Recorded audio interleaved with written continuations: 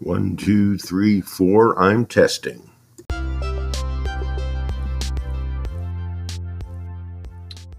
Peace, my people. Peace, peace, peace. Welcome to yet another episode of ADQ's Renaissance. I'm your host with the most, keeping 100 from coast to coast through God of Boast. ADQ. It is Friday. It's Friday. You ain't got no job. You ain't got nothing to do. Now I'm playing. It's Friday. August. I'm forgetting the date. August 28th. It's Friday, August 28th, 2020. I am officially let's see. I don't know what. 3 days. 3 days before my 35th birthday. I don't look it, do I? I know I don't look it. So today, we're going to be talking to Brother Mandeza, F8. Brothers out of Cape Town, South Africa. He is the host of the podcast FKU Africa. We're going to chop it up with him, you know what I'm saying? Right now it's like 8 p.m., I think. No, it's 10 p.m. where he's at, over in Cape Town, South Africa. So, yo, we about to chop it up, you know what I'm saying? Family on family. We about to kick game and whatnot and see what is going on. Open up the dialogue that needs to take place between someone who is from African, who is actually in Africa, who is actually in the motherland. I'm sweating like a mug.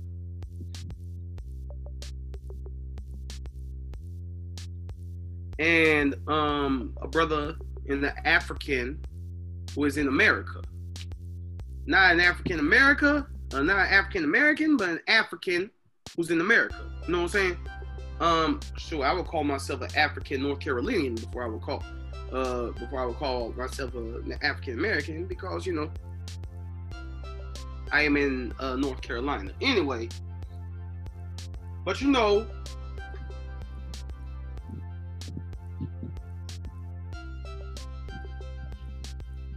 I'm looking for something. Looking for a double-edged sword. Forget it. I got one right here.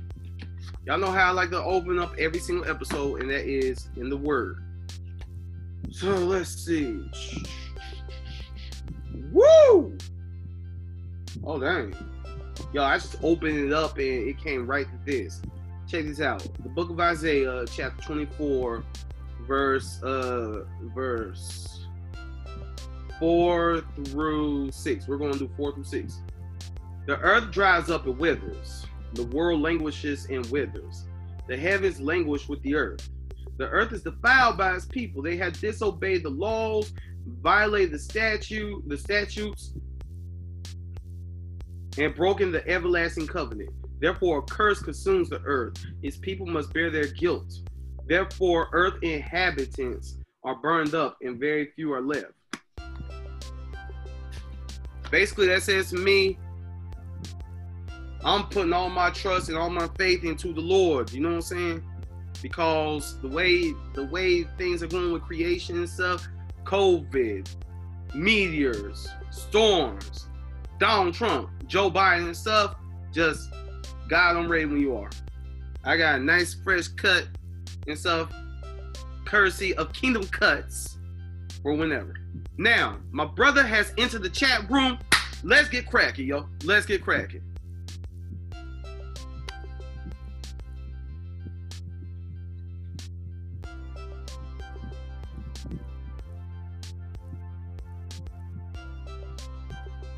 It's that crazy thing with Zoom. You gotta wait for the audio to play out.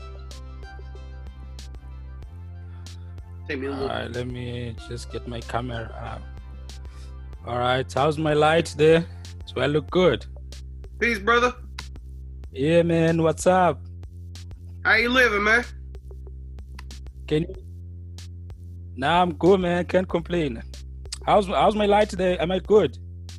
You're good, man. The light's shining on you. The light's shining on you so bright you almost look light skinned right now. Yeah, man. That's good. So peace to you, sir. From I don't need another. Oh, I was about to say peace to you, sir. Yeah, Where are you from, North Carolina? are you from North Carolina? I am from North Carolina. Ah, that's good. That's good. Okay. Just give me. Make sure that I'm also recording. Ne? On the what? Accept me because I have to record. So for me to record, you have to accept it as a host.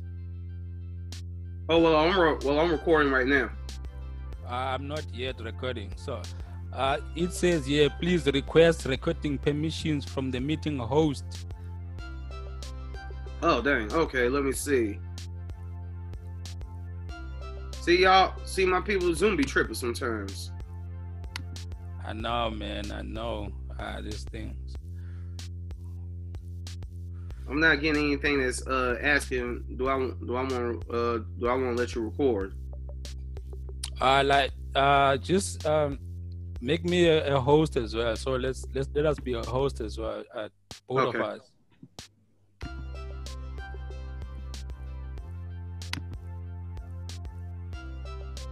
Aha!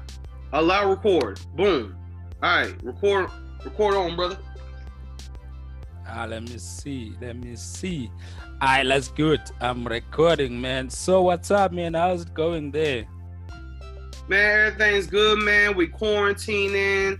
You know, some of us are out doing stuff, wearing masks and whatnot. Just out here. I know me. I'm out here living blessed, black, and highly favored, making theater and whatnot. As you can see with all the posters on my wall. Yeah, man, I see there's too much going on over there, man. What you on about, man? What's going on over those posts, man? I can't make sense of the post. I can't even read one. What's going on there? These are posters from plays that I've been in. I do a lot. I'm a theater person. I do a lot of theater. So these are all plays that I've been in over the past many years. Right. Like one of these plays is a race. Like one of these plays is a play called a race. That's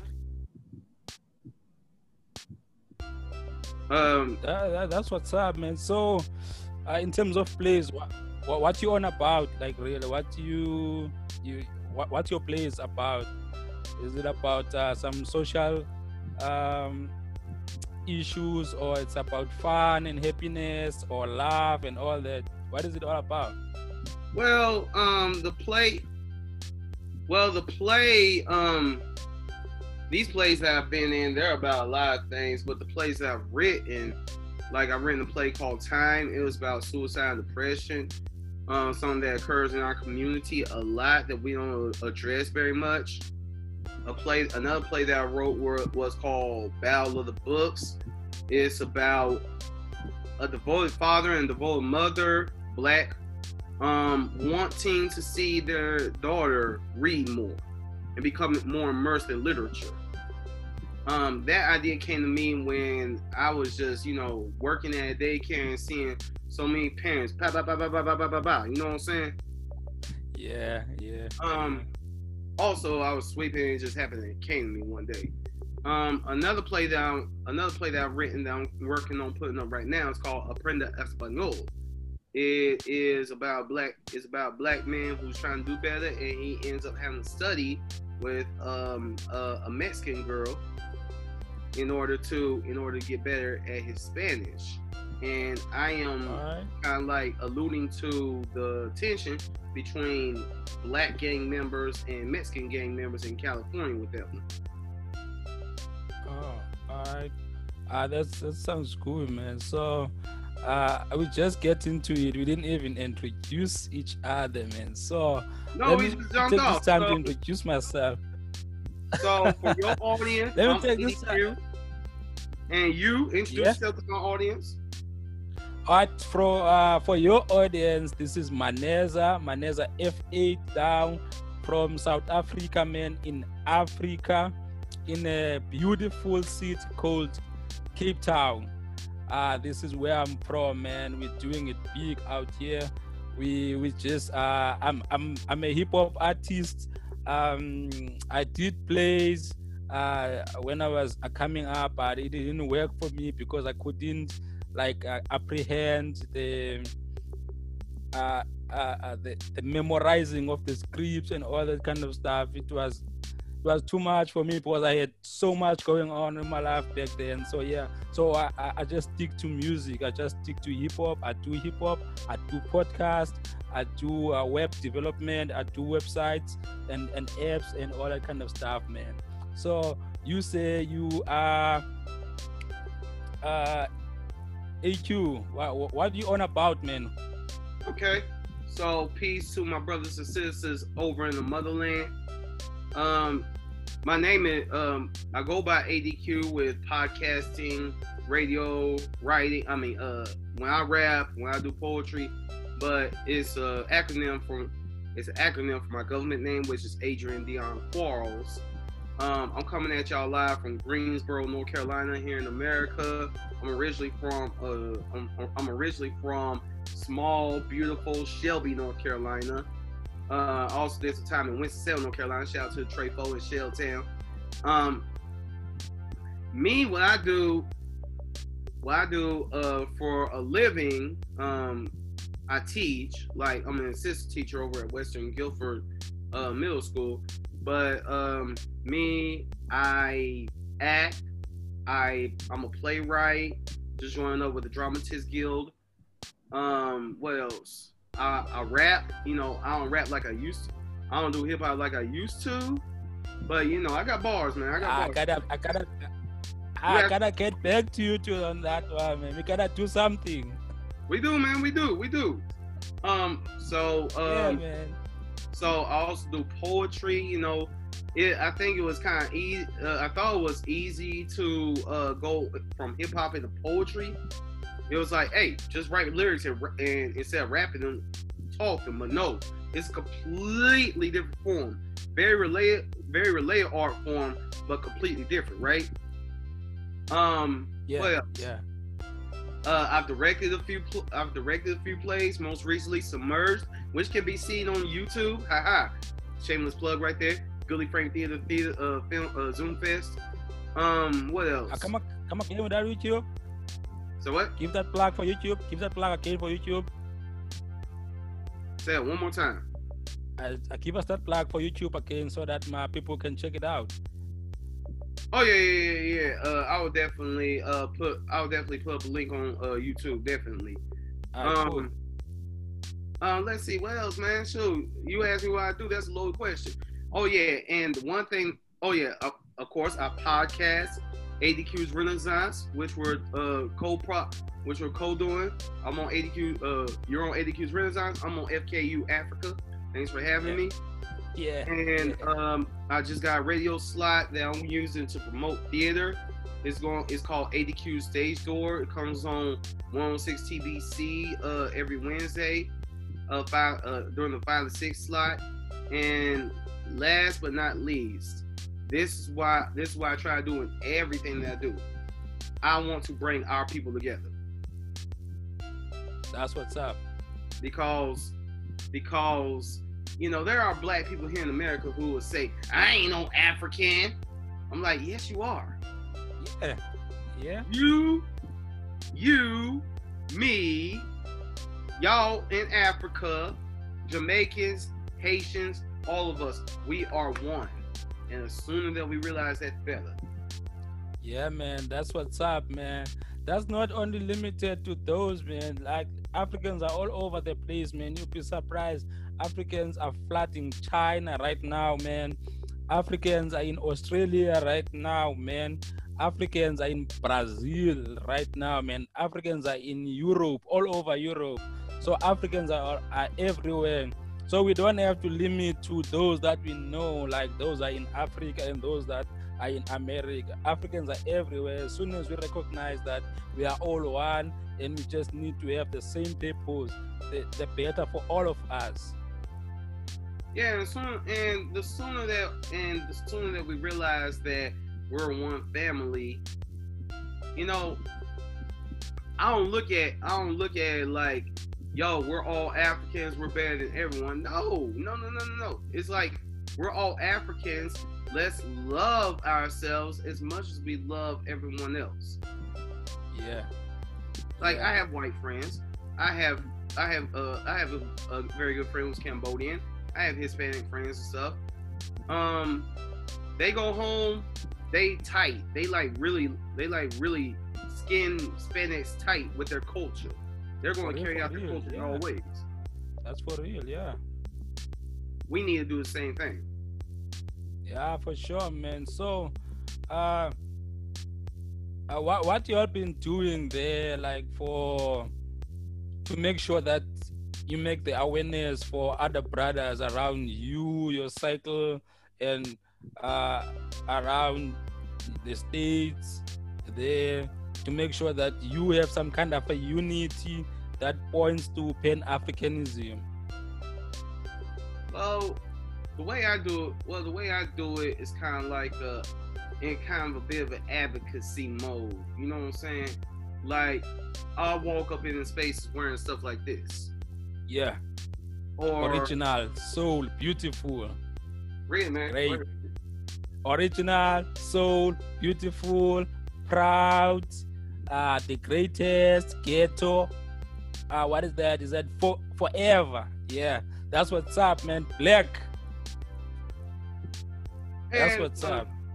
And like I said, I walk in the spaces wearing stuff like that, and I try to walk in with the knowledge of myself. Now, I don't know everything, but you know, I'm learning as I get older.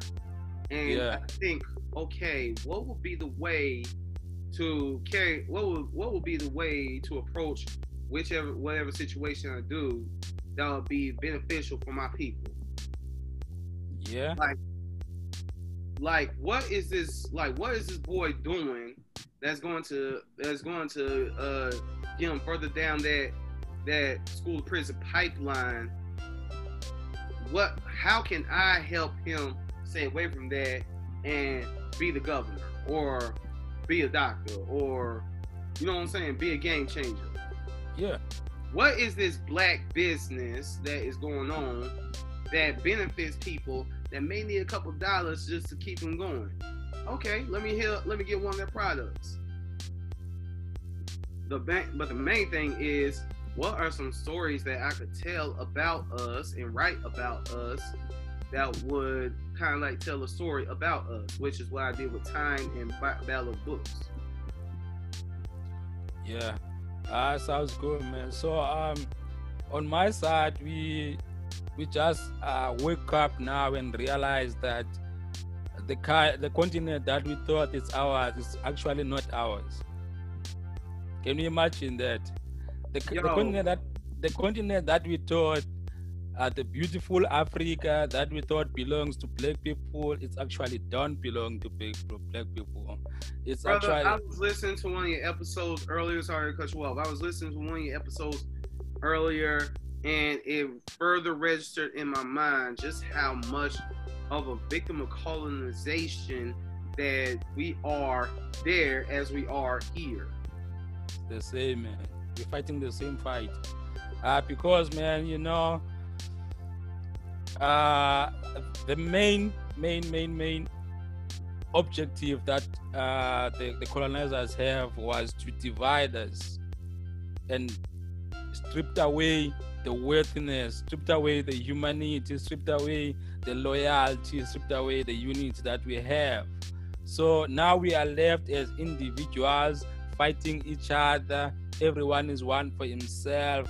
And as you can see, the presidents that we have, they all become dictators even less than 2 years in power, because every man is the man for himself. That sense of unity is taken away from us. So that's why it's too easy for the West, for America, for China, for Europe to just come in and divide us and extract all the goals and extract all the resources and go and melt them their way and bring us a sense of aid, 1% of whatever they are getting from what they are doing there, man. It's interesting that you said Americans and from the West and stuff, because correct me if I'm wrong, but didn't Barack Obama have a hand in colonizing Libya? Man, that's I'm a not an so- Obama fan. I'm not an Obama fan. Go. All right, we are on. We are on then. We are on. Bring it on. Bring it We on. are on. Tell these that man. Tell these hypnotized Negroes about Barack Hussein Obama. Go. I'm gonna be quiet. Go.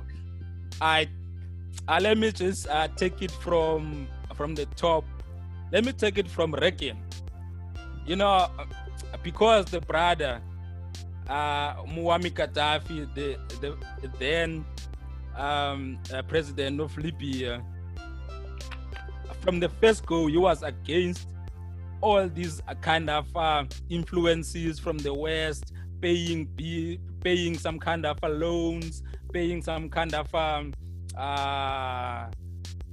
resources that they kind of say that we found these resources, so you need to pay us that some kind of money. That is still going on actually in countries like Guinea, countries like Kenya, countries like Congo, countries even in Zambia, just next door.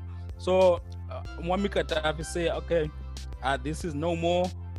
As soon as I get in 1970, say, Italians, find your way home. Americans, find your way home. Everyone finds their way home. So what he did that made him to become the enemy of the West. He was funding all these groups, the groups like your Black Panther, like your Nation of Islam. He was funding all those groups from his statesman, because Libya became a very, very, very rich country, because when he took power, he nationalized all forms of petroleum, because there's too much oil in Libya, and petroleum, the British petroleum was founded there, and then he chased them away and took over all that kind of stuff. So they were very wealthy. So he was funding all those groups there in America. So the West saw that this guy is becoming a threat. In 1968, Reagan sent airstrikes to his compound, actually. So at that time, he missed. He couldn't get. He didn't get him. He killed his daughter, his youngest daughter, but he missed him. And then he was vigilant. He was staying all over, because this is a desert. You can stay everywhere. No one can really locate you. There's no addresses. There's nothing. So he was vigilant for so many years. So in 2011, 2009, they appoint him as an AU a commissioner, like African Union Commission. At that time, he made sure that the sense of United States of Africa is moving on. That was a threat, because if we can unite and realize that as Africans, we have this so much power in army, so much power in resources, then we don't need anything from the West. We can pay off their bills even in 1 year. All the countries, we can pay them in 1 year. We will be sorted out. And they saw that this is a threat, because the Western region, which consists of Nigeria, Mali, Sierra Leone, Libya, and all those countries, they already formed their union. They already used one current, which is ECOWAS. They saw that this thing is going on. So they plotted. Obama was the one who was in charge at that time, 2010, 2011. They plotted against him. As soon after that, the rebels crept in from the province there in Libya. The rebels dropped in, and as soon as the rebels started, they didn't even have 3 months. They didn't even have nothing. There's no power, nothing from the rebels. They were founded. They were assisted by NATO. Who's NATO? NATO is the army force that is controlled by America and the European countries, which is if everyone can search it, you will find out what is NATO. NATO was there in 3 months after the rebels started to make actions. So at that time, airstrikes were going all over Libya. They were destroying Libya. If you can find the pictures of Libya today, Libya is in ashes. And then what they did, it took them 6 months to get to him, because he was fighting those rebels. But with the power of NATO, he couldn't fight them because they opposed sanctions to him. They opposed the international criminal law, criminal court poses sanctions and warrant of arrest in June and in 2011 for Muammar Gaddafi.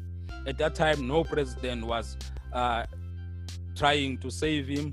Africa had African Union, but no one from Africa, not even one country, was defending him from those rebels, from those terrorists, from those criminals. You ask me why? Because they were scared of the West and Europe. You know, and then they finally get to him on October.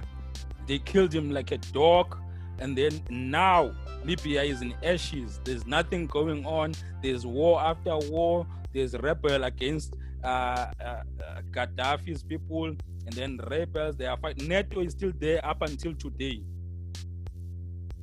So dang. You know, I remember hearing the Honorable Minister Louis Farrakhan say that Gaddafi was like a brother to him.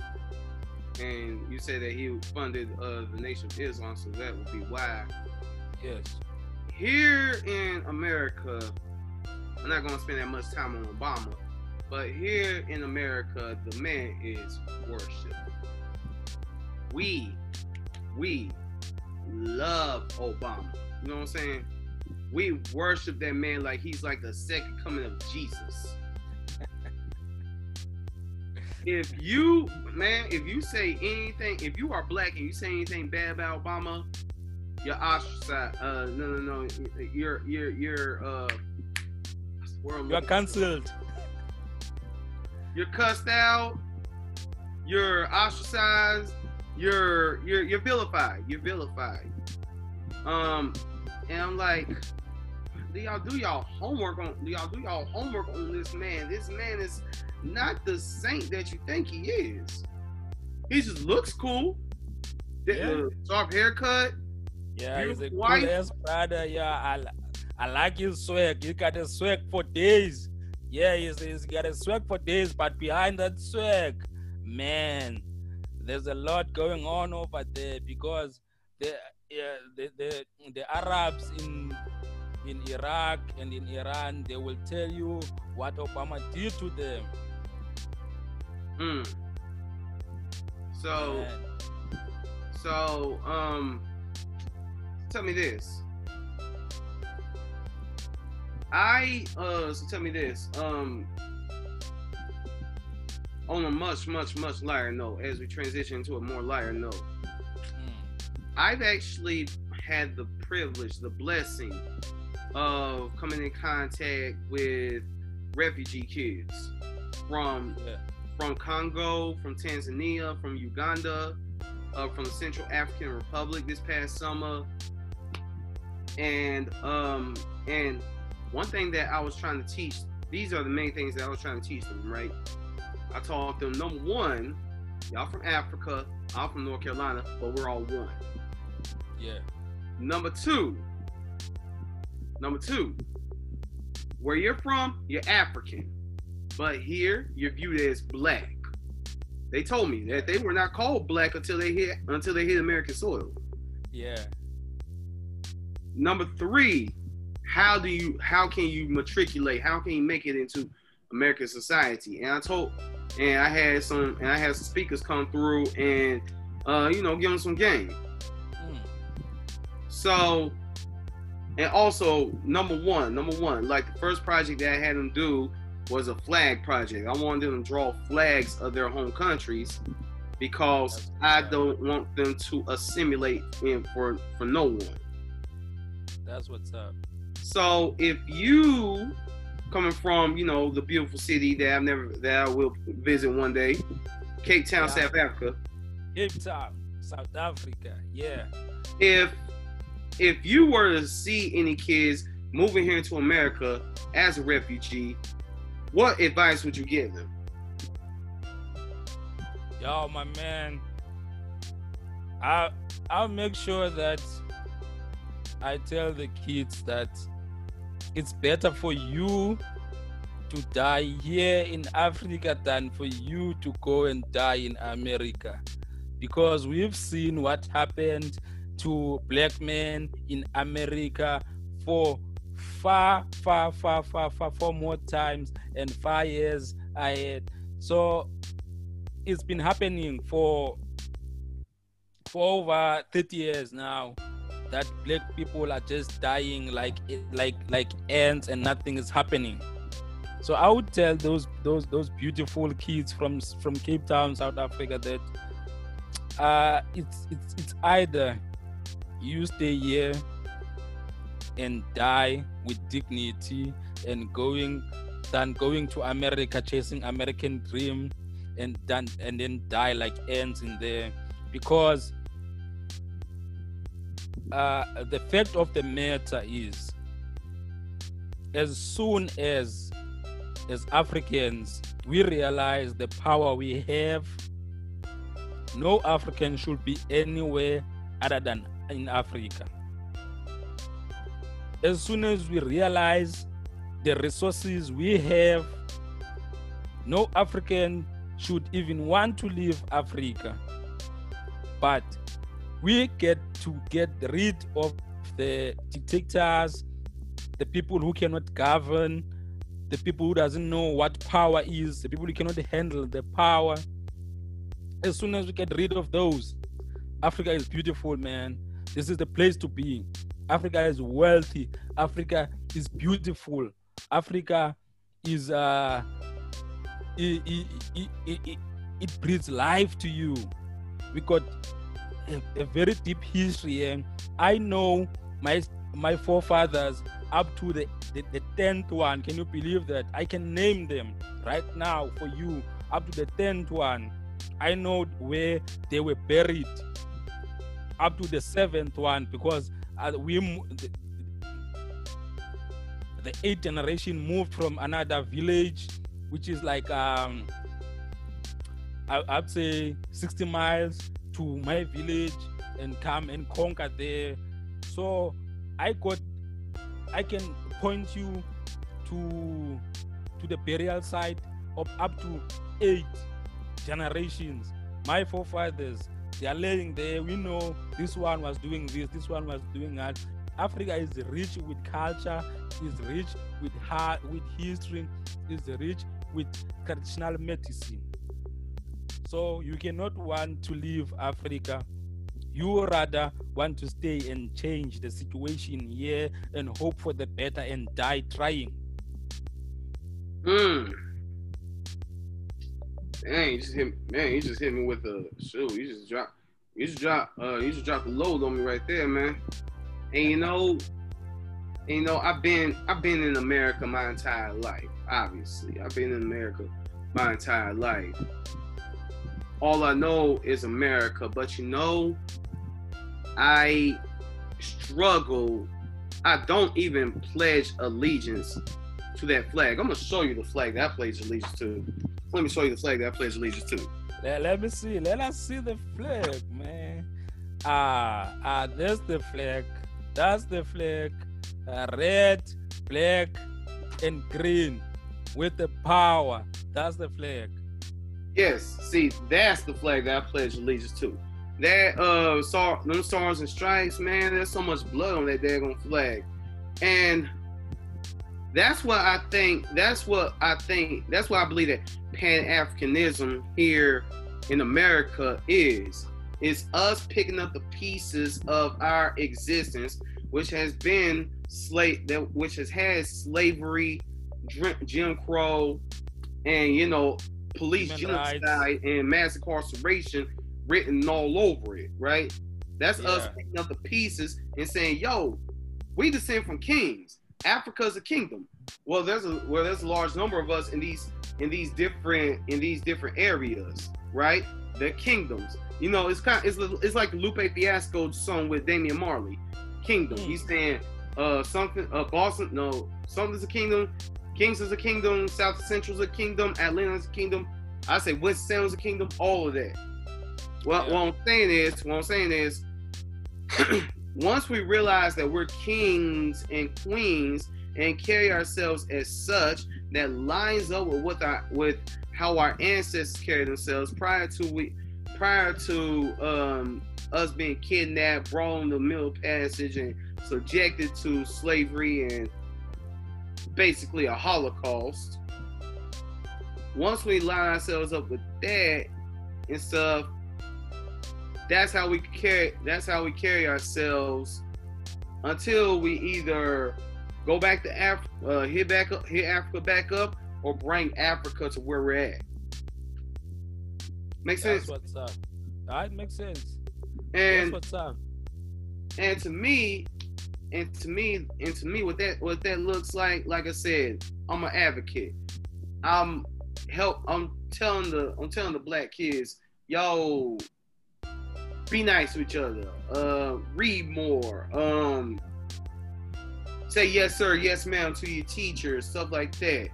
I'm writing these stories and stuff. You know, I'm not like, you know, boosting myself, but I believe that we all play a part in.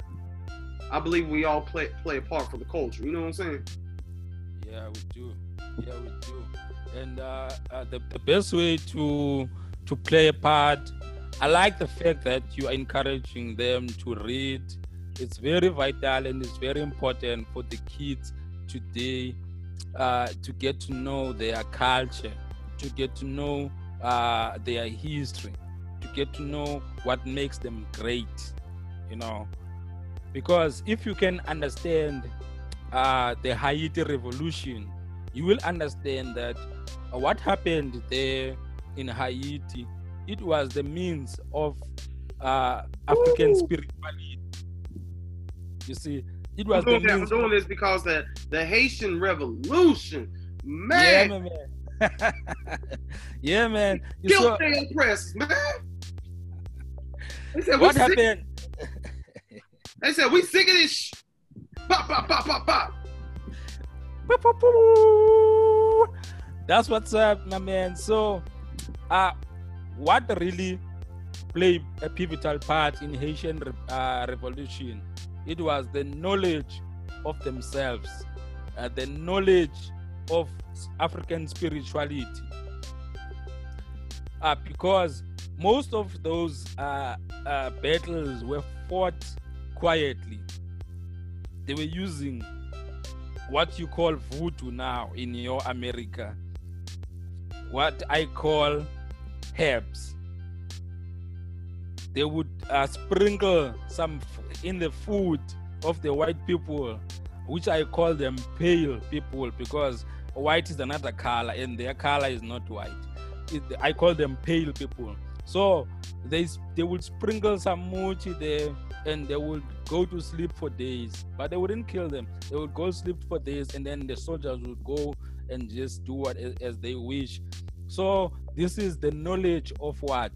Self. This is self-knowledge, African identity, knowing your worth, knowing your power, knowing your African spirituality, and not following the bogus Jesus and the bogus God, which will never come and save you. Okay, so now we hit a point where we may have a little bit of a disagreement between us, but I believe in disagreeing without being disagreeable. Yeah, it's cool. It's cool, man. No hate. No. This is what I'm getting at. I believe in hell. I believe if you view things differently from me, I'm gonna listen and stuff because I might learn something, or you might learn something. Somebody's gonna learn something, right? Yeah. So I said, now I brought this up when I was talking on the episode where I was talking with a couple of brothers who are from Shelby like I am, but they ascribe to African spirituality. They were Christians, but they left Christianity because they had a lot of questions and they were not getting any answers. I say a lot. Please excuse me. When It's okay, man. there are people who say that Christianity first popped off in Africa. But before we go there, what is your view? You just said a little bit of it, but what is your view on Christianity? When you see us going, oh, praise Jesus, and all that. When you see You this, see how I laugh? Yeah, see yeah, this? man. I read script. I read beautiful. some scripture before you came on. When you see this, tell me. I can take it. What is your view? What do you think? What's your mindset? My man. Be real, brother. And you I don't see care. my cracking, my laugh when I saw that Bible. My man, there's not even discrepancies when it comes to Bible. It's just pure fairy tale for us as Africans, because a Bible for us is a symbol of hope. So if you give us hope, but you don't give us skills to make us rich, and you're telling us that Jesus is a white person on the cross, so you're giving us you as a pale person, the version of you as a savior of Africans, and then you make the devil to be this a creature who is like a gorilla, who is like a black African angry man, and then you tell us that this is devil, don't ever believe in this one is gonna destroy you, you must have faith in this pale person who's on the cross. That is where we grow the line, because if you bring us the Bible, but for us you hide the technology books, you hide the engineering books, you hide the African historic books, but you want us to believe that this Bible is gonna one day save us and take us. 140,000 of us will go to heaven. That's some pure bullshit to me, man. You know, I'm gonna tell you this. I'm learning African spirituality. I'm learning because when someone asks me what my beliefs are, and I decided, see, I'll be 35 on Tuesday. I'm close there. Yeah, so I decided I'm not going to be explaining my political views nor my beliefs to anybody. It ain't nobody's business. I'll share with it if I want to. But I'm sharing with you because we're being transparent here. I believe that I am more so where Christianity and African spirituality intersect. I look at Jesus, Yeshua. I look at the individual, and I'm like, yo, this man lived a life that I could aspire to live. Mine's the part that he was celibate. I'm sorry. You know, black women split their legs wide open and stuff. You walking into heaven. You know what I'm saying? I'm sorry, but anyway, my point. That's what's up, my man. That's what's up. Yeah.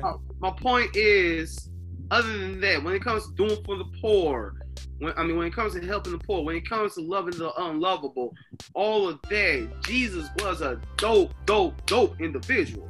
Not white. He wasn't white. He was just as black as me and you. But did he actually exist? The Bible says it does. Does science say he did? I haven't looked it up. African spirituality, however, well, check me out. If I was to walk into my church and say, hey, y'all, guess what? I am a god. Man, they'll look at me cross-eyed, be like, they would look at me cross-eyed and be like, blasphemer!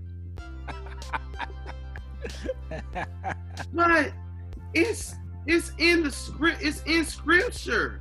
It says in Psalm 82:6, I say you are gods, you are children of the Most High. Yes. Genesis 1:27, you are made in the image of God. When you are made in someone's image, you're gonna look at them and you're gonna see what you are. I mean, you're gonna look at your reflection and see an image. If I'm made in the image of God, then I have God-like capabilities. I can speak things into existence. It says so in John, I think it's 10:34. Doesn't your holy book say that you are gods? When you get past all the colonialism and whatnot that is attached to how the Bible has been presented, especially the King James version,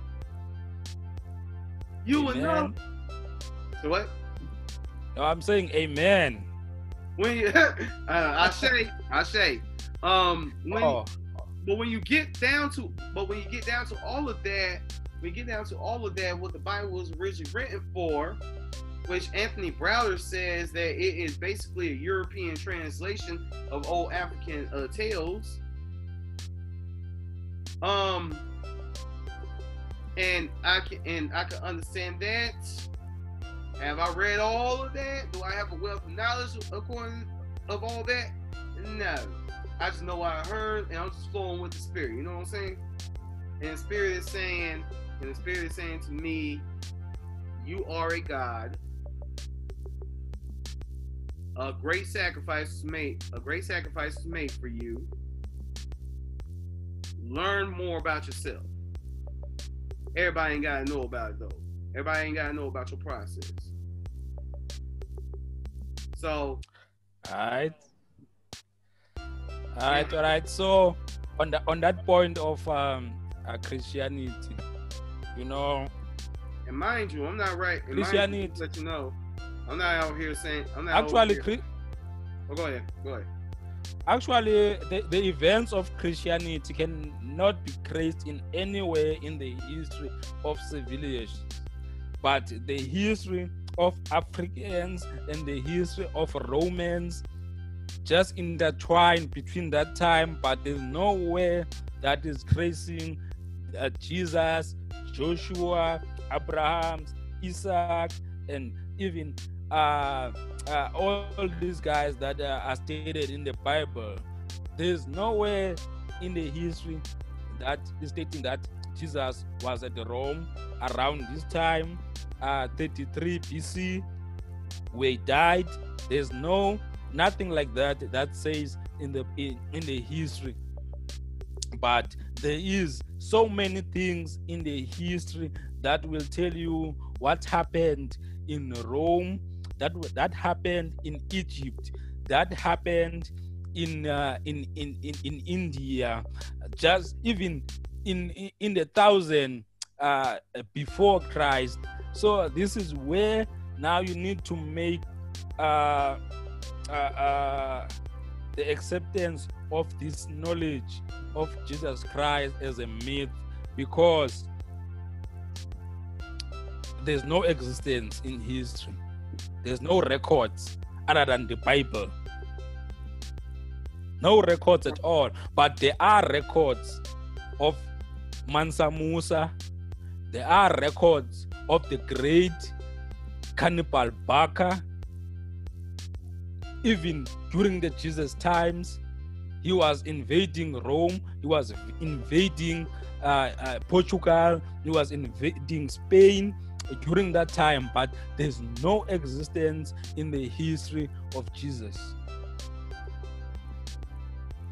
So you tell me the Bible and the Harry Potter books, what's the difference? This man just said, what is the difference between the Bible and Harry Potter? Are you serious?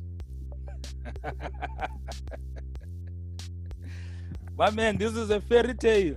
But you know, I got some gospel tracks on my.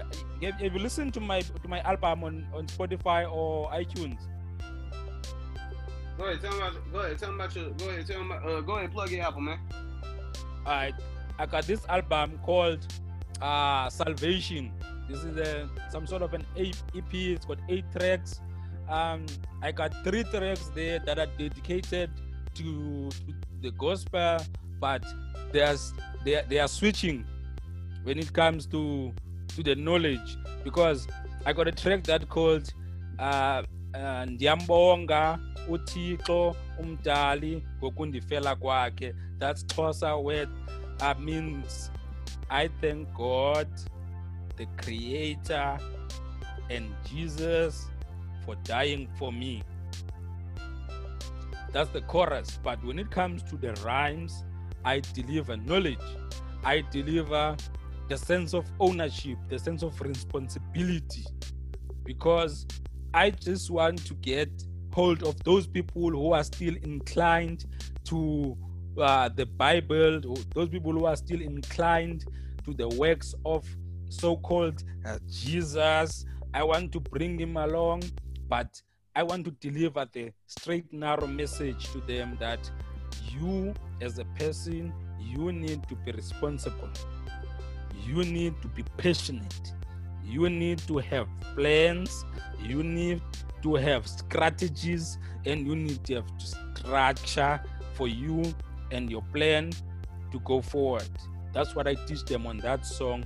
But the chorus is catching all the gospel people, all the Jesus is coming to save us. We don't need to do anything. We're gonna wait for Jesus to buy me a car, because those kind of people here, we're building more churches than industrial areas here.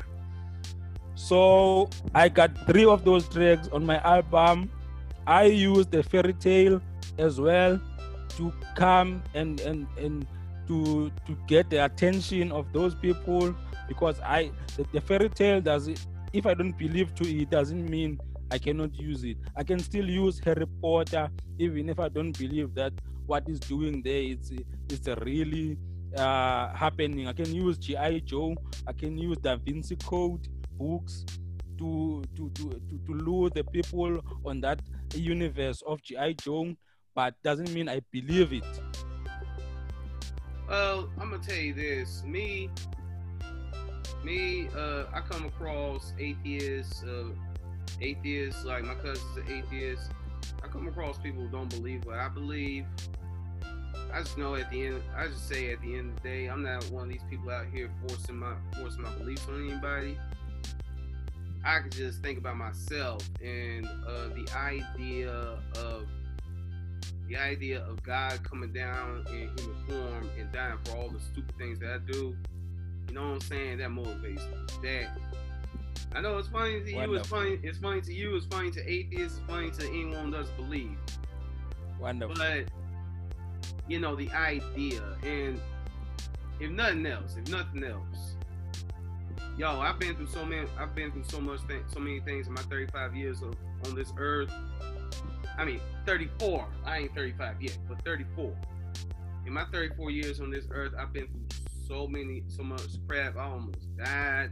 I've been homeless. I've been lost in New York City. You ever been in New York City? Wow. Have you been in New York City? I haven't been anywhere. I don't have desires to go to America. I don't want to be killed by the cops, man. I don't want to be there. I don't want to be there. We're gonna talk about that in a minute. But All right. but I'm gonna say this, and let's wrap up the religion. Yeah, religion. Yes. Yeah, but anyway, I could just say that through all that I've been through, I've almost been killed, almost been homeless, been depressed, suicidal, and all that good stuff. And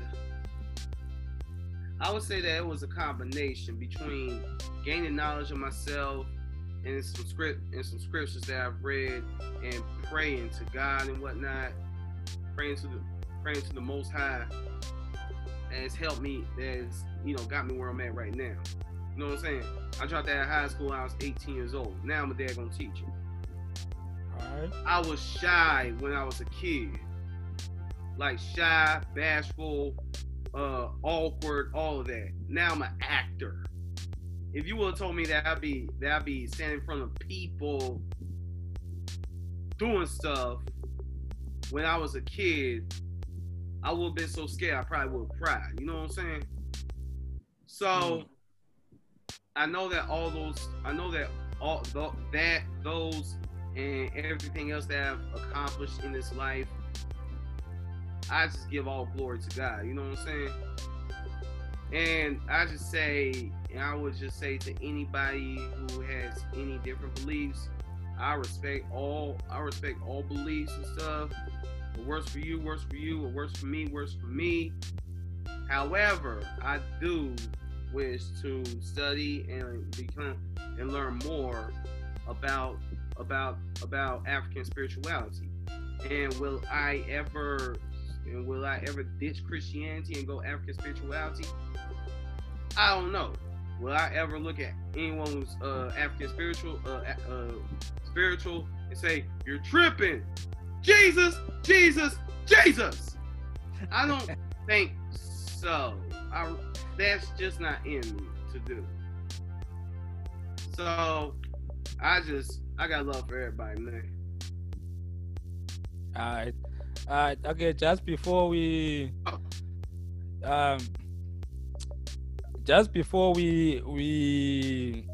leave that conversation of religion, I just wanna allude to this point. Religion gives people sense of direction.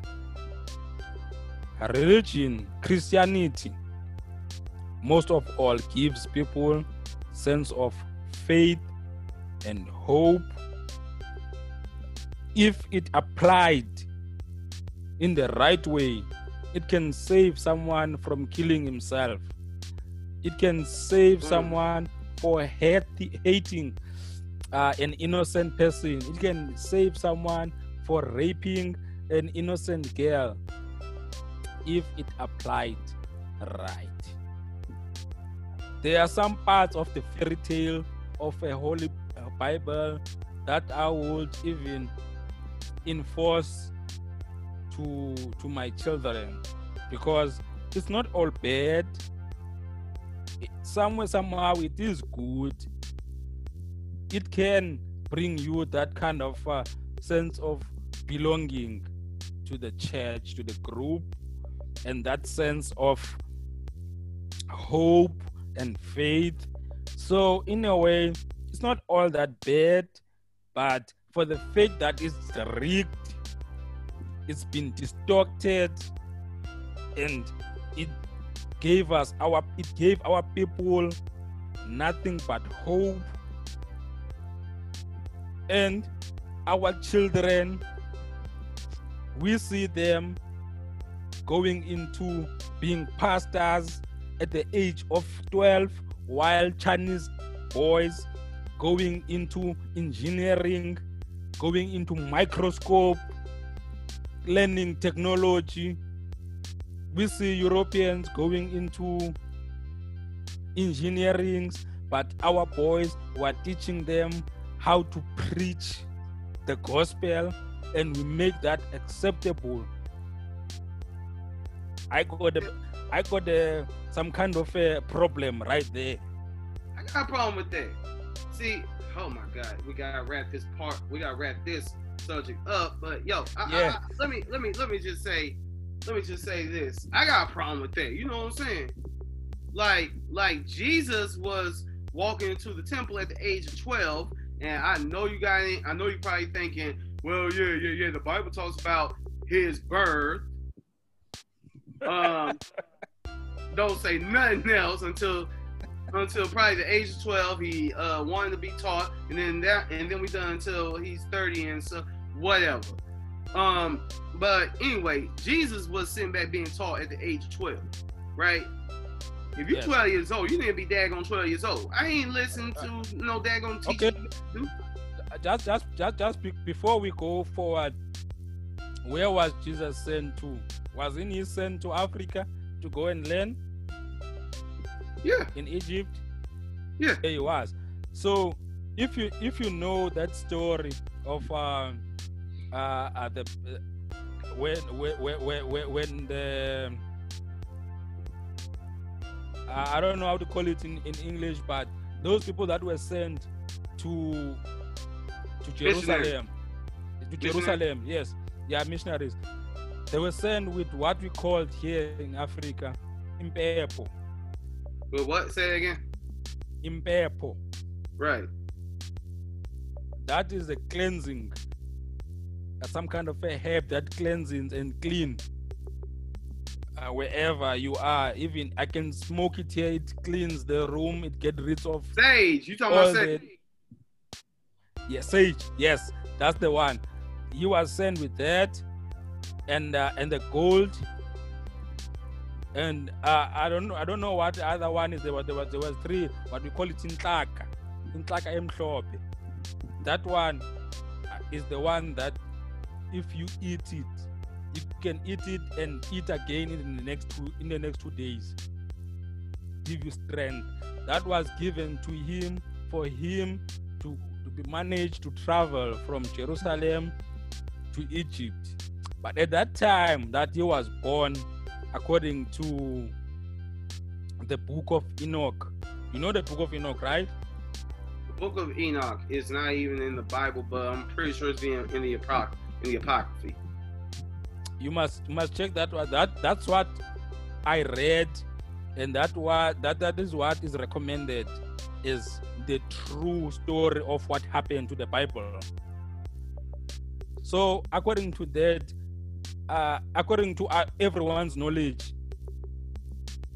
Middle East and Africa was one until 100 years ago. Do you know that, right? Absolutely, man. Absolutely. It was all Africa. They divided. They brought those machines and spread that sea. There's a reason why there's such a high. There's a reason why there is a high amount of Africans who come here. They're from Sudan. They're from Egypt. Yes. Like that, and they speak Arabic because Africans were the original Arabs. You know what I'm saying? Yes. Jesus was along that line of people. Jesus was black.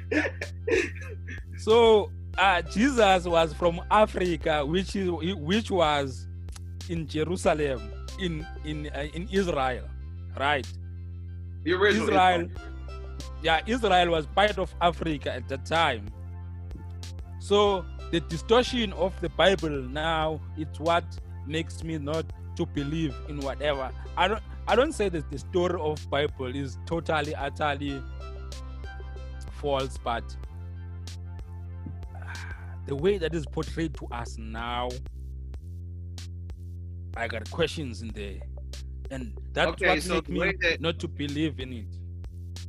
The way that it has been portrayed to us when we were kidnapped and brought here, the way it was portrayed to us like this. Nigga, if you best do what your master say, or God gonna come down and beat you down and you gonna burn in hell. And they had to beat that into us, rape it into us. You know what I'm saying? So I know what went down. And that's the perfect segue into the next subject. Any African with any common sense, after hearing that, knowing that took place 500 plus years ago, 400 plus years ago, heck, it was a long time ago, and that same the same hatred for our people still takes place to this very day. So who would want to come here? Land of the free, home of the brave. Yo, they talk about slavery is over, right? No, the heck it ain't. 13th Amendment. Not at all. Not at all. You know, when we talk about slavery of these days, we're talking about now. We will talk about the mass incarcerations. Now we'll talk about the depopulations of Africans. Now we'll talk about the identity of Africans that is being stripped away from Africans there in America, and the absence of a black man in the house, the absence of a father in all the houses in the projects, in all the houses in the ghettos. That's some kind of slavery, that one right there. Brother, how much American stuff are you studying? Dad gone. You know too much. My man, I'm talking about what I know, what I read and what I see. When I'm talking about the absence of fathers in the ghettos, the absence of fathers in the projects, this is what is leading us as Africans to where we are now, where every girl, every guy is interchanging the sexual relationship. Now we got those we call homophobics. Now we got those we called gays and all that kind of stuff, because there's absence of the structure of a black man in the house. Why was not happening 200 years ago? Why there was no homophobics 300 years ago? Because there was proper structure in the houses, in the homes actually, because where you have a wife and the husband and the kids, that's a home. There was proper structure then. There was no homophobic. And now, most and the majority of the black men in the ghettos, in the projects, they are in jail. Now kids, a black boy is being raised by mother, aunts and all that, is being nurtured, is being given that softness. Now he sees himself as soft, as he sees himself as vulnerable in a way that he thinks he's a girl. I got nothing against people who are actually biologically born with that kind of situation, but it is happening systematically in the black homes. This is what we need to get to the bottom of. As soon as we stop the mass incarceration of black men and we allow black men and the black women to raise children in the proper structure, we will shy away from those kind of things.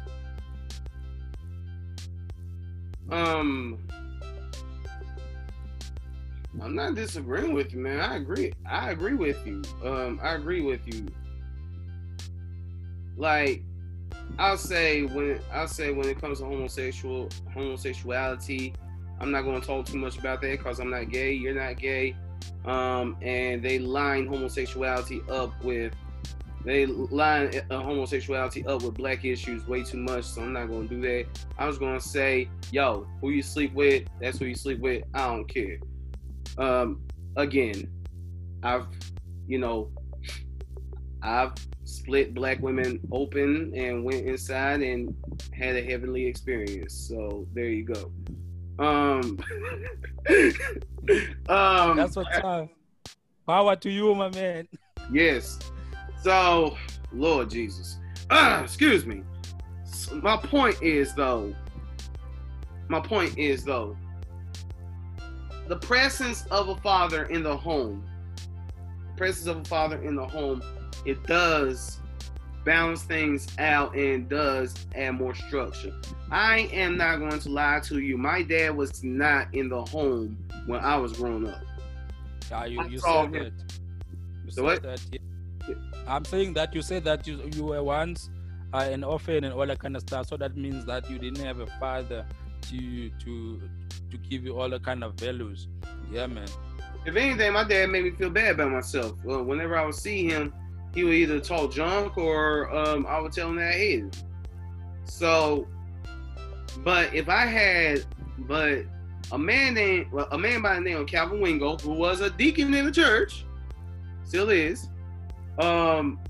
He stepped up, became kind of like a big brother / father figure to me when I was in my early 20s. He showed me the game. I have no doubt in my life that I have no doubt in my mind that I would not have grown to be the man that I am today had he not come through for the short time they did and did damage control. I love that man very much.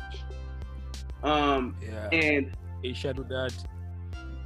And through the parameters of the educational system, you know, while I'm at work and stuff, that's why I try to be to young black boys.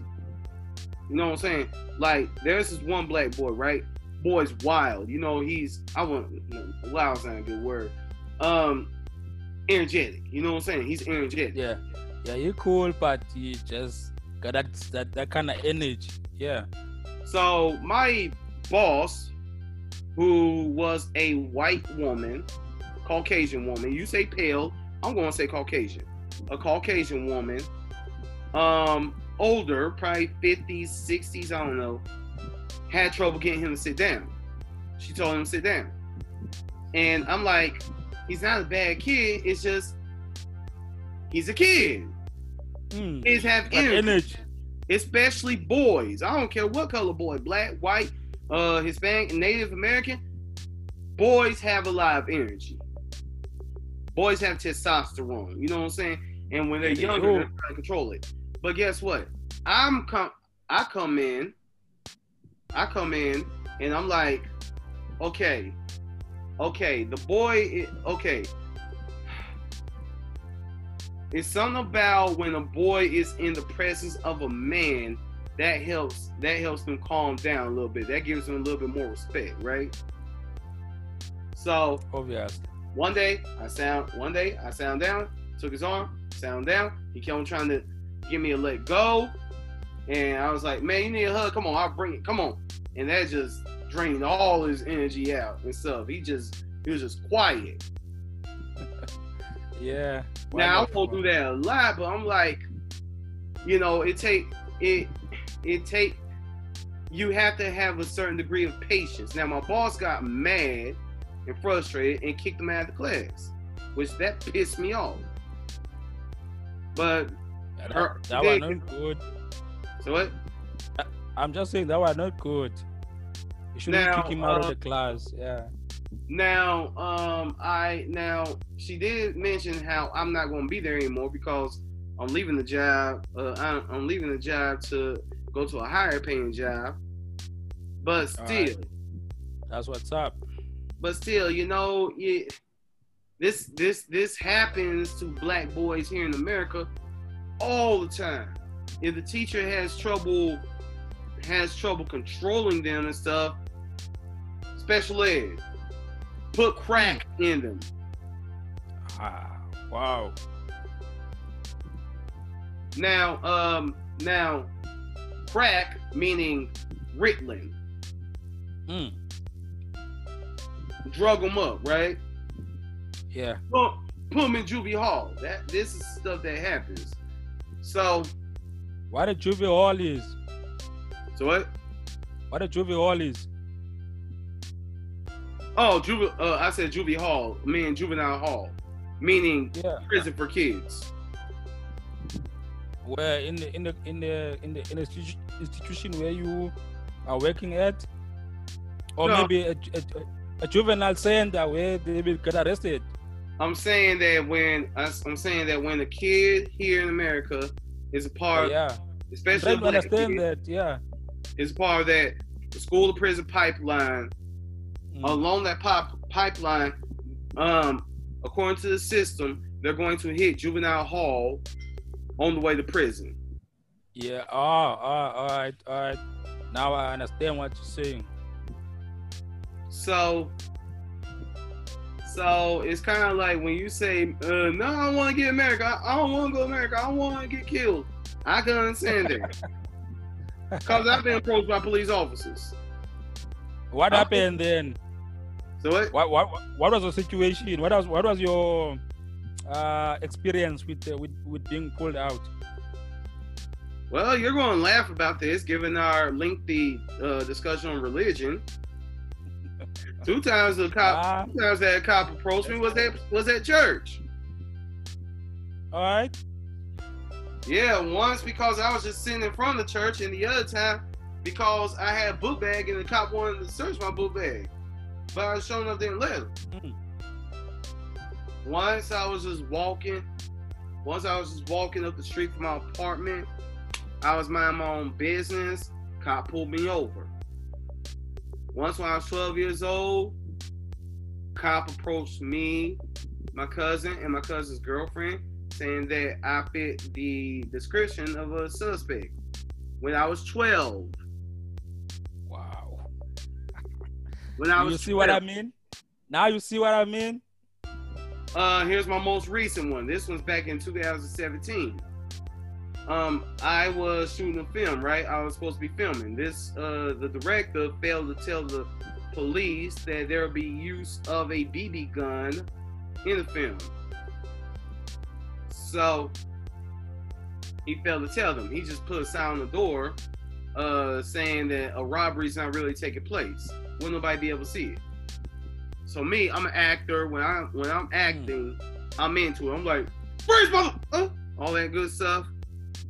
So I was doing that. That's what's up. That's what's up. I was doing that. Look out the window.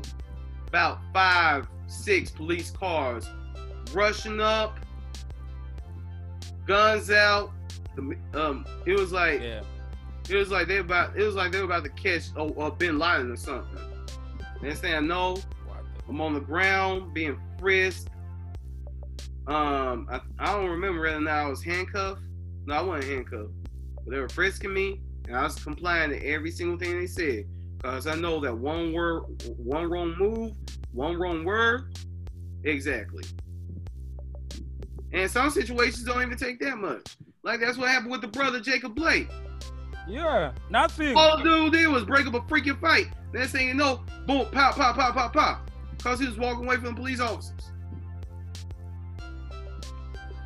Yo, my man, how have you been able, like, I don't know if I would be able, like, to even leave the house, like, to even, like, get into the car and travel across state, like, from North Carolina, where you are, like, to New York or to New Orleans or that kind of stuff. I don't even think I would be doing that in that kind of situation like you are in, where anything can happen. Like, without doing nothing, you can be killed. How are you? What is your anxiety? Like, what is your sense of, psychologically thinking when it comes to these things?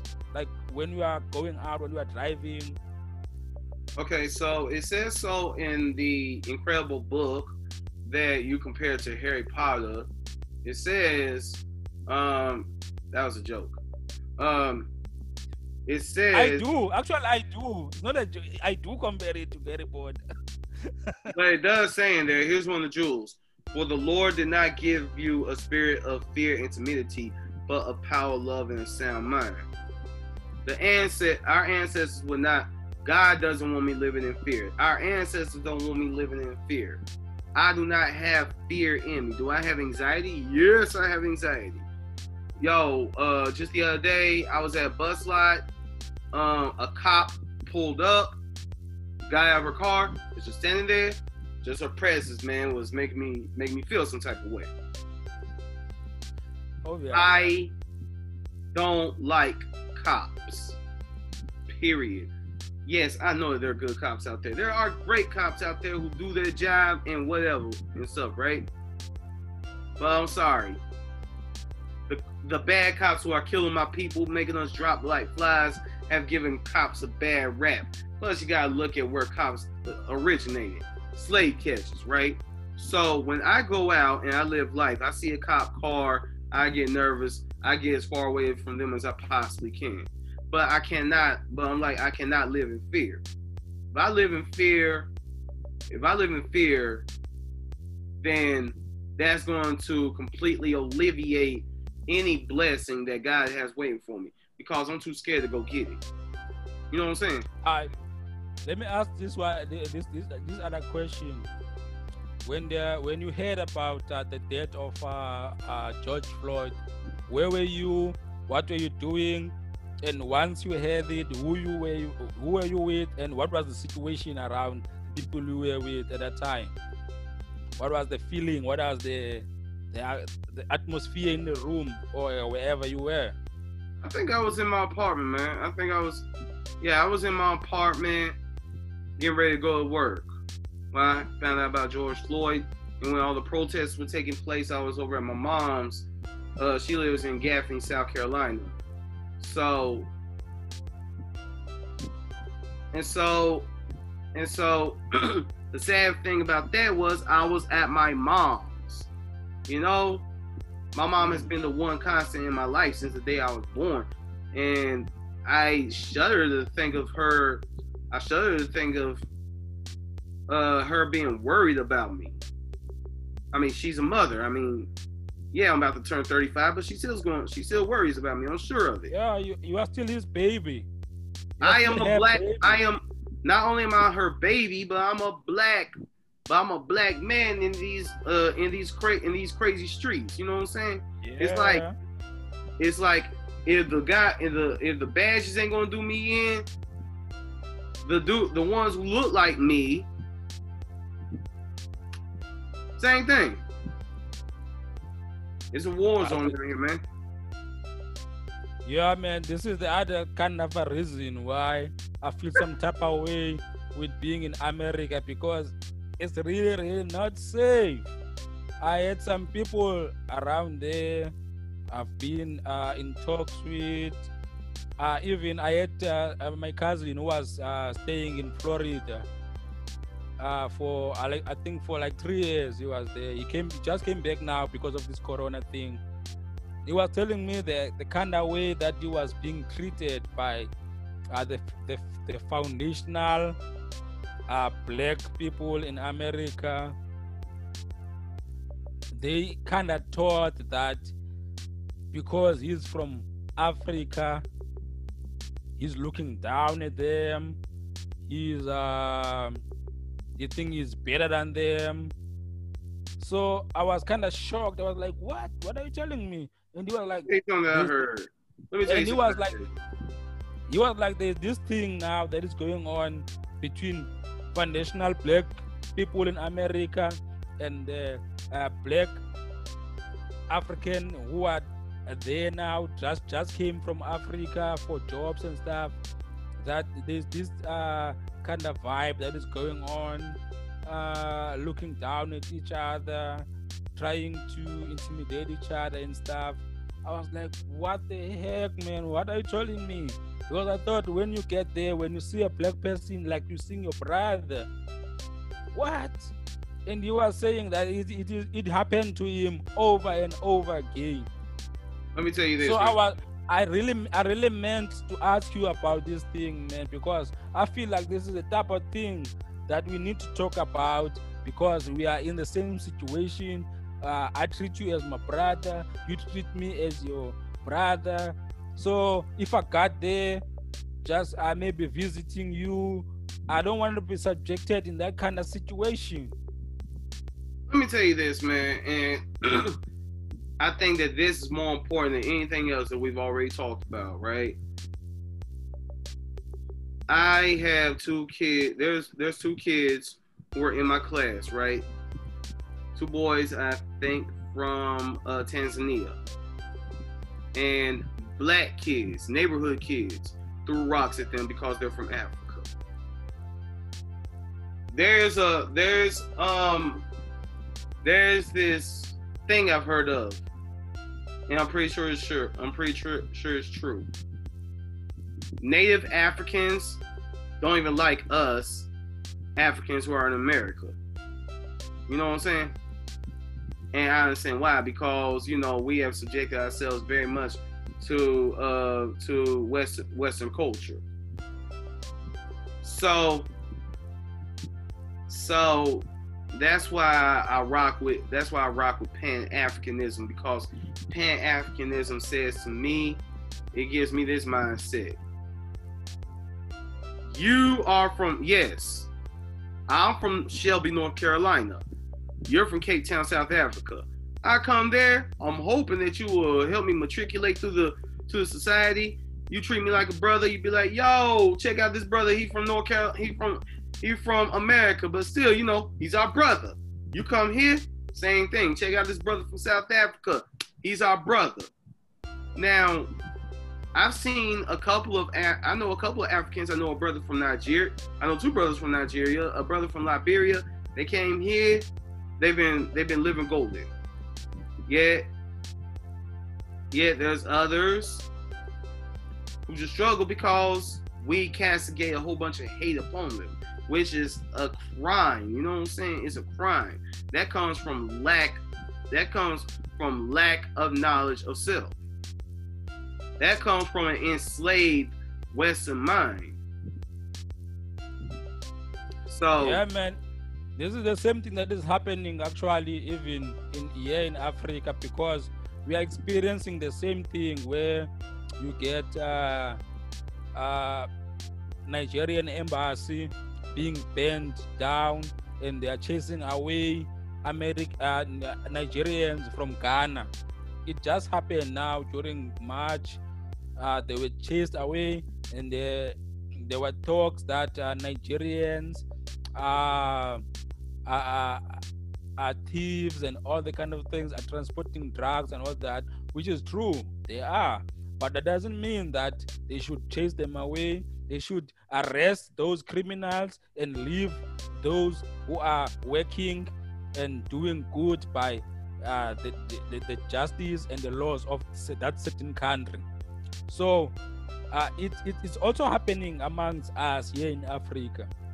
So before we deal with it in America, we need to deal with that here in Africa. The first thing I told you before we start talking, we start engaging in conversation, it was that pale people came here and broke us and take away the sense of Africanism, the sense of unity, the sense of humanity from us. Now every man is a man from himself. I did tell you that right in the beginning. So this is what is happening even there in America. Everyone is living by that philosophy. Every man is the man from himself. But that is not happening from the Jews. That is not happening from the Chinese. That is not happening from the Indians. It's only happening to us as Africans. Why is that happening? Is because we are allowing it to happen. And why were we that is the problem. And why were we the ones who had to be broken like that? I tell you why. Because we're the original people. We're the chosen people. Obviously. According to the Bible, we're the chosen people. According to Let's go to the Bible. The Bible does say. According to the history, Africans were the first people, and it is still documented that black people crossed Europe and established Greece as the first inhabitant. So when they got to Greece, that's where they developed all the kind of systems, knowledge. That's why you see Greece is always amongst the first inventions of even language, even mathematics, even not technology, even science. Greece, because that's where Africans mostly settled in and established themselves and created some kind of a community. Then they spread out to the countries like Italy, where there's Rome, Spain, where there's Sevilla and Valencia, where there was most African kings. There are still mentions of African kings even there.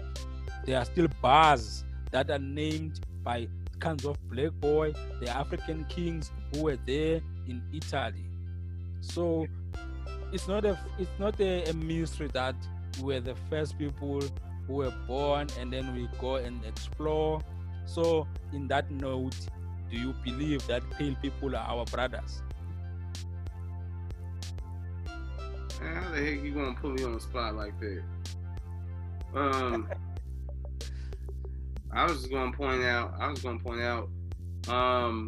You heard of the goddess Isis, right? Yes. Isis is her colonized name. Her name was something else. Now, do I believe that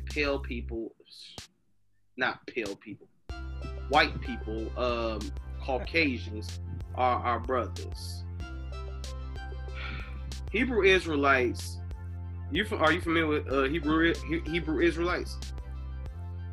Not really. Okay, Hebrew Israelites. They're kind of like heck, I don't know what they are. They're not Christians, but they know the Bible very well. I know them. I know them. Yeah. Okay, so they will say that white people are children of the devil. I don't agree with that at all. I don't.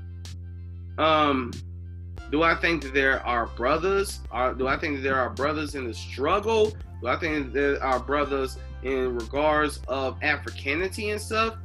No. Let me stop right you there, because before you get yourself in a complicated situation, yeah, let's let away what we know right now.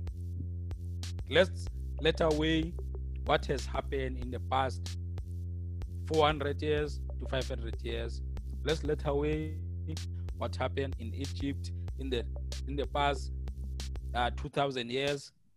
Let's just talk about humanity. Just humanity according to what we know, to what we tell ourselves as Africans, because we tell ourselves as Africans that we are the first beings. So if we are the first beings, which means Europeans migrated from here in Africa, which means Chinese migrated from here in Africa, which means Indians migrated here from Africa. So in a way, those are our brothers. Yeah, exactly. We all the way from me to you, I'll say from you to me to Opie, or all of my white friends. All of us have root. All of us have to root. The whitest man in America, which is Donald Trump, is our brother. I was just about to say Donald Trump, but yes. So now, when we come to that conclusion, now, if we can all, including white people, come to the same conclusion, that eliminates the racism, that eliminates the white supremacist, that eliminates the influence of the West to Africa, because now, if we can all come to that conclusion, we would want to make Africa great, because we will know that all of us belongs to that same Africa. Do you agree? Makes all the sense in the world, man. That makes sense, but the thing is, all of us melanated Africans, if we were to just come together and produce, if we were to just come together and produce power, that would be a threat to the dominant society.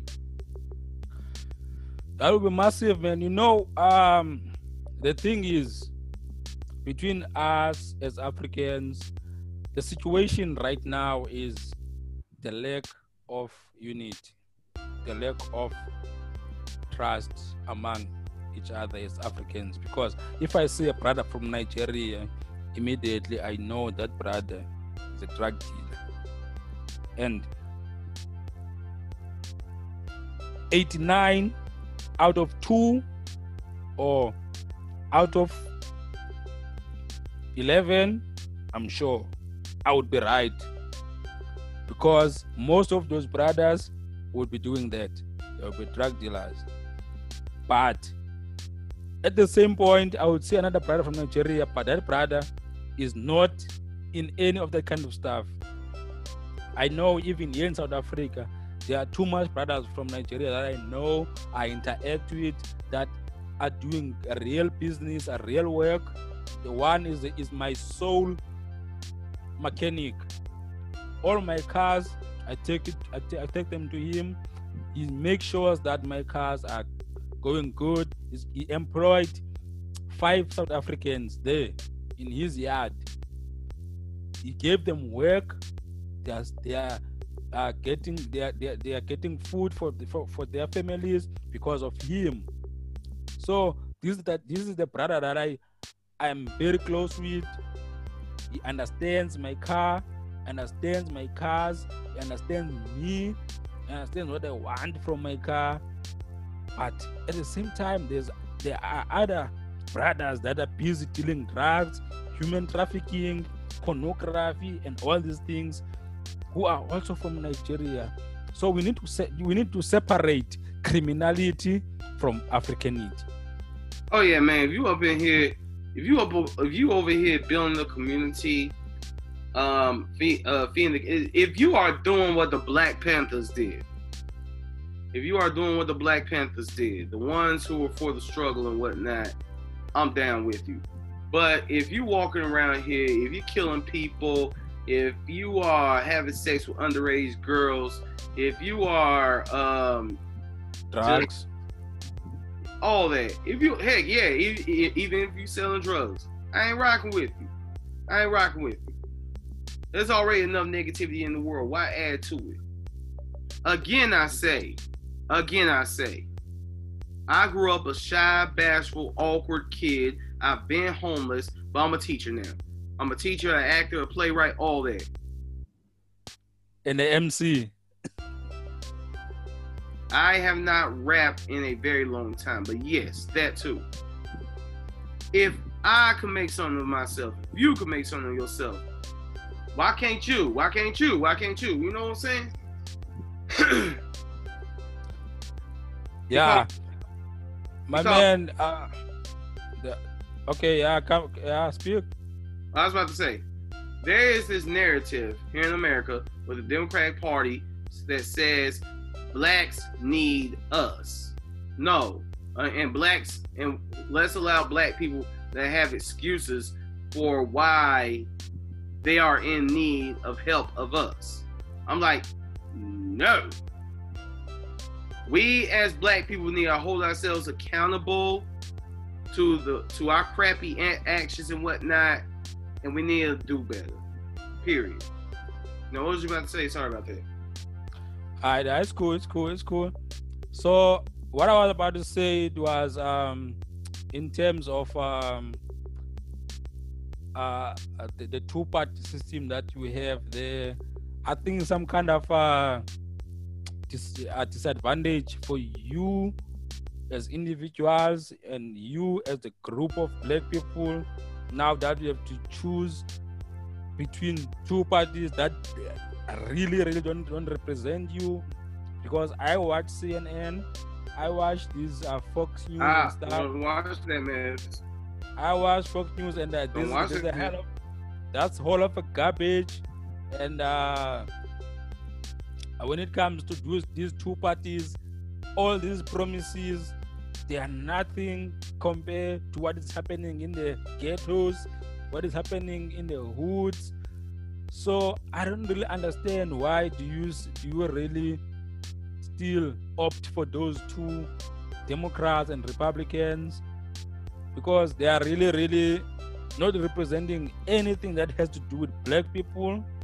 So I think it's high time that one of you, the number of you as black people there in America take charge and make sure that you build a black African generational wealth and stay away from black people. There are from white people, there are too many businesses that you are creating there. If you support those businesses and circulate money among you as black people, you will create too much generational wealth and build the country, the blacks, their communities. Because I've heard, I'm not sure that this is true, I've heard that the Black Lives Matter organization have generated more than 2 billion rands up until now, but there's nothing that have gone to the communities up until now. So I got a question up in there. What's going on? Would you like for my honest answer as a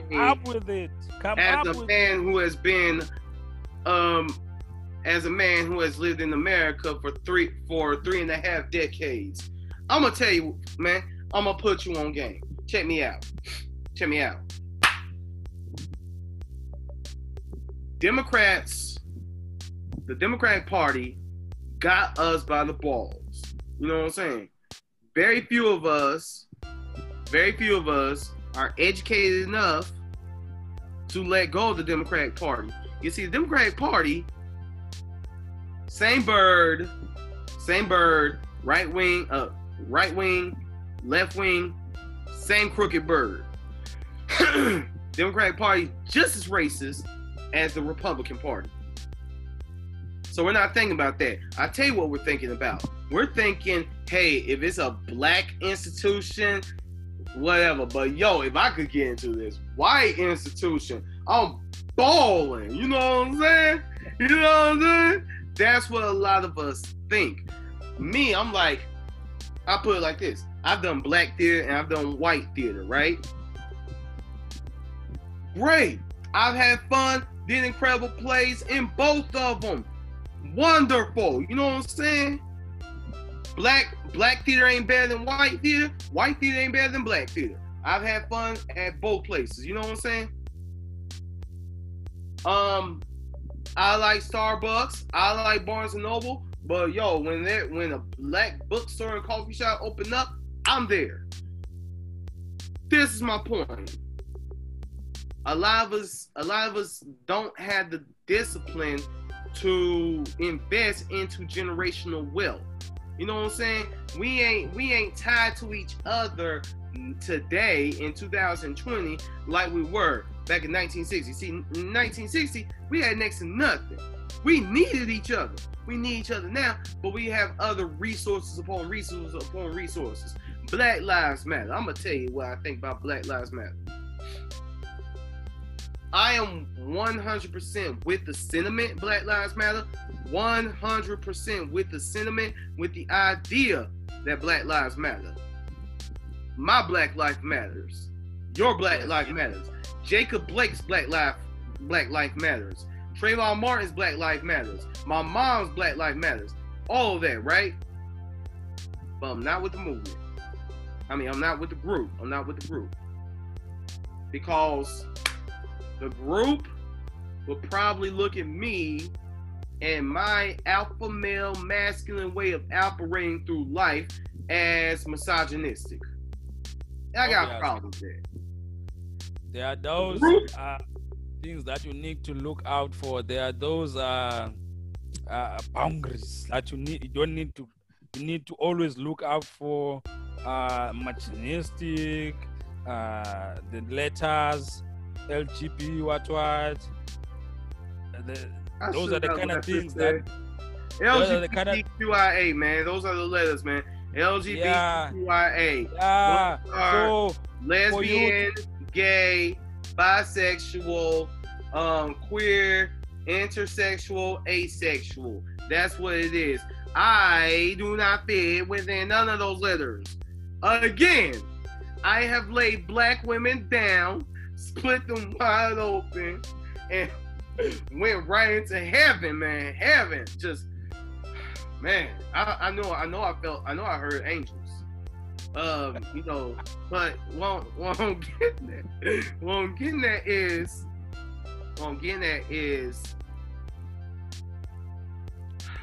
Black Lives I think- Matter, check me out. Wara, yeah. Check me out. I take nothing away from them and stuff.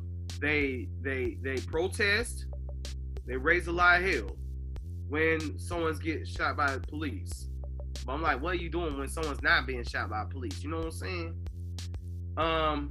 They go harder for black trans people than they do for black cisgender people. And you know what? The founders of it, they're all queer women. So, yo, that's more, you know, black trans, black queer, black gay and stuff. That's more their tribe. You know what I'm saying? I'm only part of their tribe because I'm only part of their tribe to the effect that I'm black. But again, I'm not gay. So you gotta know what tribe they're aligned with. There and you gotta know what tribe that you're aligned with. And again, I wear the mask with the fist and the hashtag. I do say Black Lives Matter, but the movement, there's no place for me in the movement. So I'm like, hey, rock on. Yeah, man. Does that make sense, or am I babbling? Yeah, no, it makes sense, man. You what you are saying is you are in for what the movement represents, but you are not in for the actual organization. No, I'm not with the organization. Yeah, because from what I'm reading, I'm far hell away from America, and I'm gonna be far away from America as far as I want to. But I'm very much interested in America because why? I like black people, and there's a lot of black people who are in America, and I'm very interested also in Brazil because there's too much black people who are in there. So even my music is doing very well in Brazil, even more than in America, because there's too much black people. My music is talking to black people. So what I'm saying is the Black Lives Movement, Black Lives Matters movement, the Pan-Africans in there, in America, need... Hold up, time out. Whoa. I don't think you even put Pan-Africans in the Black Lives Matter. No. That ain't even possible. No. What I'm saying is the Pan-Africans who are in there need to build some sort of a movement that will allow black people to unite and form some sort of structure and generational wealth for the black people. Because you're not gonna win with those parties that you have, Democrats and Republicans. You're not, man. What you're gonna win if you put money into each other. Let me I feel a rant coming on, so you're on more platforms than I'm on, so I gotta say this real quick. Watch my play November 6th. Aprende Español. But where is it gonna be? What? Where is it gonna be? It's gonna be November 6th. It's gonna be a Zoom reading. You know what I'm saying? You and your audience, and you'll watch it. Aprende Español, November 6th. But yes, but here's what I have to say about American politics. You study it. So, you study it. So, check me out. A lot of us are in the mindset that Donald Trump needs to give up out of office. A lot of us are in the mindset that Joe Biden, the Joe Biden Kamala Harris ticket is the way to go, right? Right? Well, I'm here to say you don't have much choices. Those are not choices. I'm here to say, I don't care who is in the daggone White House. We still screwed. Doesn't matter, man. Doesn't matter. We're in love with Obama. Obama spent 8 years in that White House, and we started dropping like flies more publicly. He done nothing. He was up in there. He done nothing.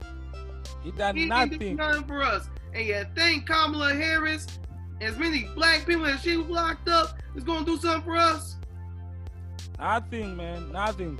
So she calls herself a black woman when she needs them black votes. That's what it is. You think Joe Biden, who locked all them black people up through the crime bill, is gonna do something for us?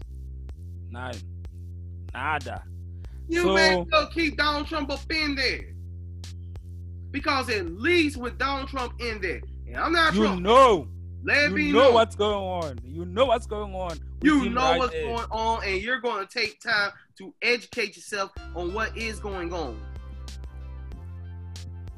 I think for Pan-Africans who are there, it's right for black for this guy Donald Trump to be there, for them to know what's going on, to actually get more radical.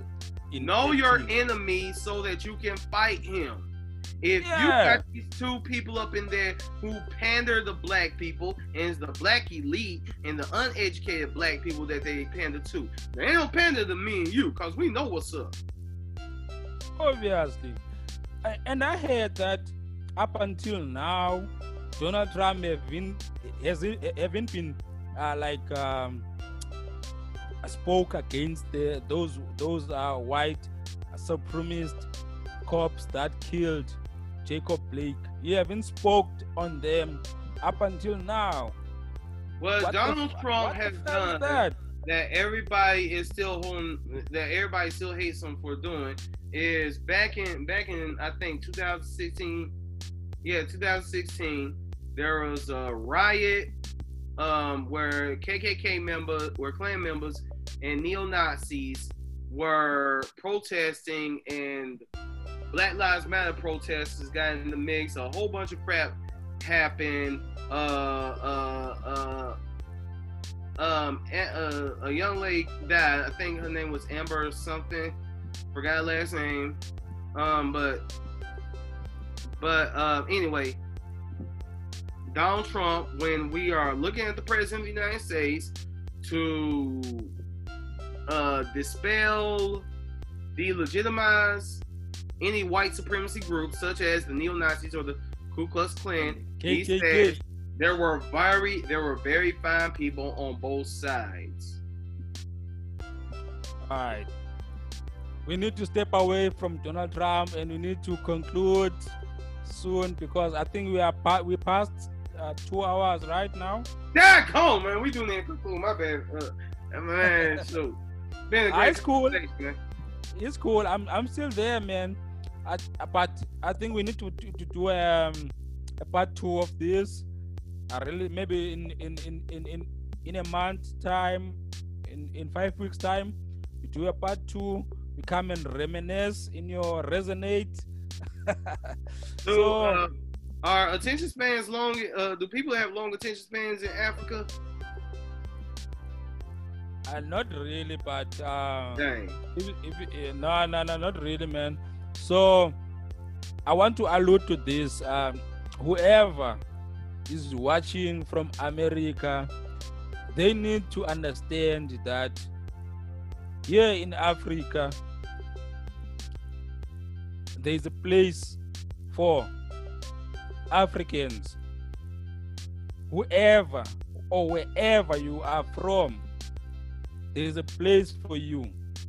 Why do you think all those rich black Americans are circling to come and stay here in Africa?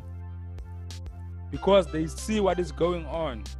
Many of them They got their citizenships here in Africa. They got their lands, they are planting, they are living free without being bothered by police and all that kind of stuff. So my message to whoever is watching from your side in North Carolina, in New Jersey, in South Dakota, even in the South, if you are an African, there's a place for you in Africa. If you need some assistance, contact me. I will hook you up and I will sort you out to have a place here in Africa, because you need to come back here in Africa before you all get killed by these police, because it's clear that you're not wanted in there. You will get killed in numbers. If you have not yet get killed and you got that right, you need to form some kind of economical unity where you will control the economy, your own economy, so that you will be able to buy the votes with your own economy. You buy whatever you want to buy, come together, control your economy, use even the drug money if you have to buy that economy, to form some kind of structures in the community as Americans who are black in America. Because if you think that Democrats and Republicans are for you, then you are wrong. That is my message. So I have a message to everybody in Africa from my side. Now, you come here to America. If you happen to come here to America, there are a group of us who are Pan-Africans. We're all over the place. We will love you. Unfortunately here, not all skin folk is kinfolk. There are those who look like us who will look at you and dismiss you for whatever reason. So I would say, you come here, you get a lot of cool rights and privileges here in America, but you're still up under the eye of white supremacy. So you come here,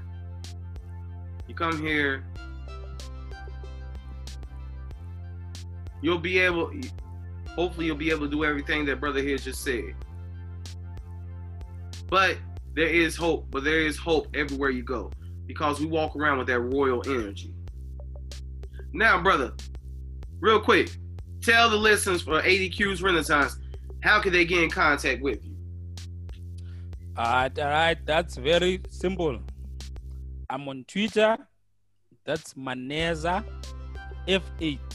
It's MANEZA F8. Maneza separated F8, or Maneza F8 just equal on Twitter and also on Instagram. On Facebook, you can just check Booty VMP Music Maneza. That's me. I'm there. But my podcast is FKU Africa Podcast. Check that out. FKU Africa Podcast. FKU means Fikiria kwa Undani Africa. That is Swahili, the language that we are learning, we are pushing for Africans to understand wherever you are. I applaud those that are busy learning it. If you have not, try to learn some few words. We want in the next 30 years, wherever you go, if you're talking to a black person in Swahili, he must be able to understand you without speaking in English. So that is what we are pushing. We are pushing that Swahili. So FKU means Fikiria kwa Undani. That means think deeply Africa. Fikiria kwa Undani. That's the podcast. You get it on Spotify. You get it on Apple Podcast. You get it on Listeners Podcast. You get it on Google Play Podcast. You get it on YouTube. you will get to watch me speaking. All these things come with images of whatever is going on. It's there. It's there for you. I try to make sure that I bring the real or whatever is going on. You need to check out all your heroes. I speak about them in the previous episodes. So I got to meet the brother that I'm speaking to throughout my work as a podcaster, and he's also a podcaster. We meet in the Pan-African groups on Facebook, and we clicked.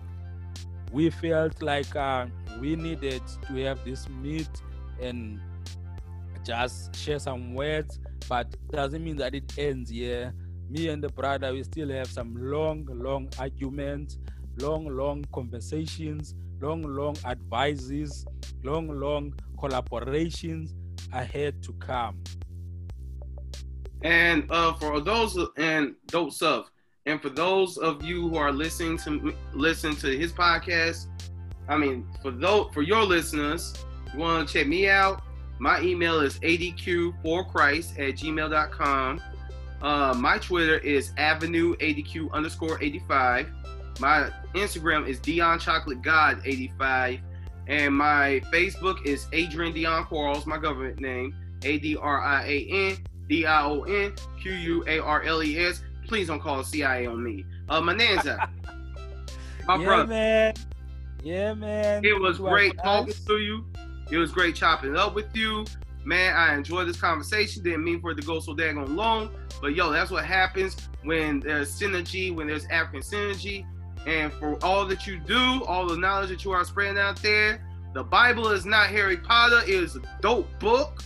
But anyway, for all that you do, you, sir, are a valued, loved, and necessary member of the Renaissance. And to all of my brothers and sisters out there in Africa, nakupenda, nakupenda, nakupenda. Amen to that Harry Potter book. That's what's up. Ashe to that life book. Amen. I think next time you must really dig deep into African spirituality and what gives you and what I do. Like, try to explain what I do to overcome some situations, like getting people who are unable to get kids, people who are unable to get it up in the beds and all kind of stuff, people who are peeing in the bed. Yeah, man. Spirituality will help you on that kind of things. Yeah, it's spirituality. It's called the booty, doing it in the butt. Oh, and be like, oh, okay. And all you gotta do, boom, oh, snap. Here we go. I'm going in. I'm in heaven. So, anyway. Alright, I stop recording. We can just chat if you want to. Well, actually, and I'm about to stop. Boom.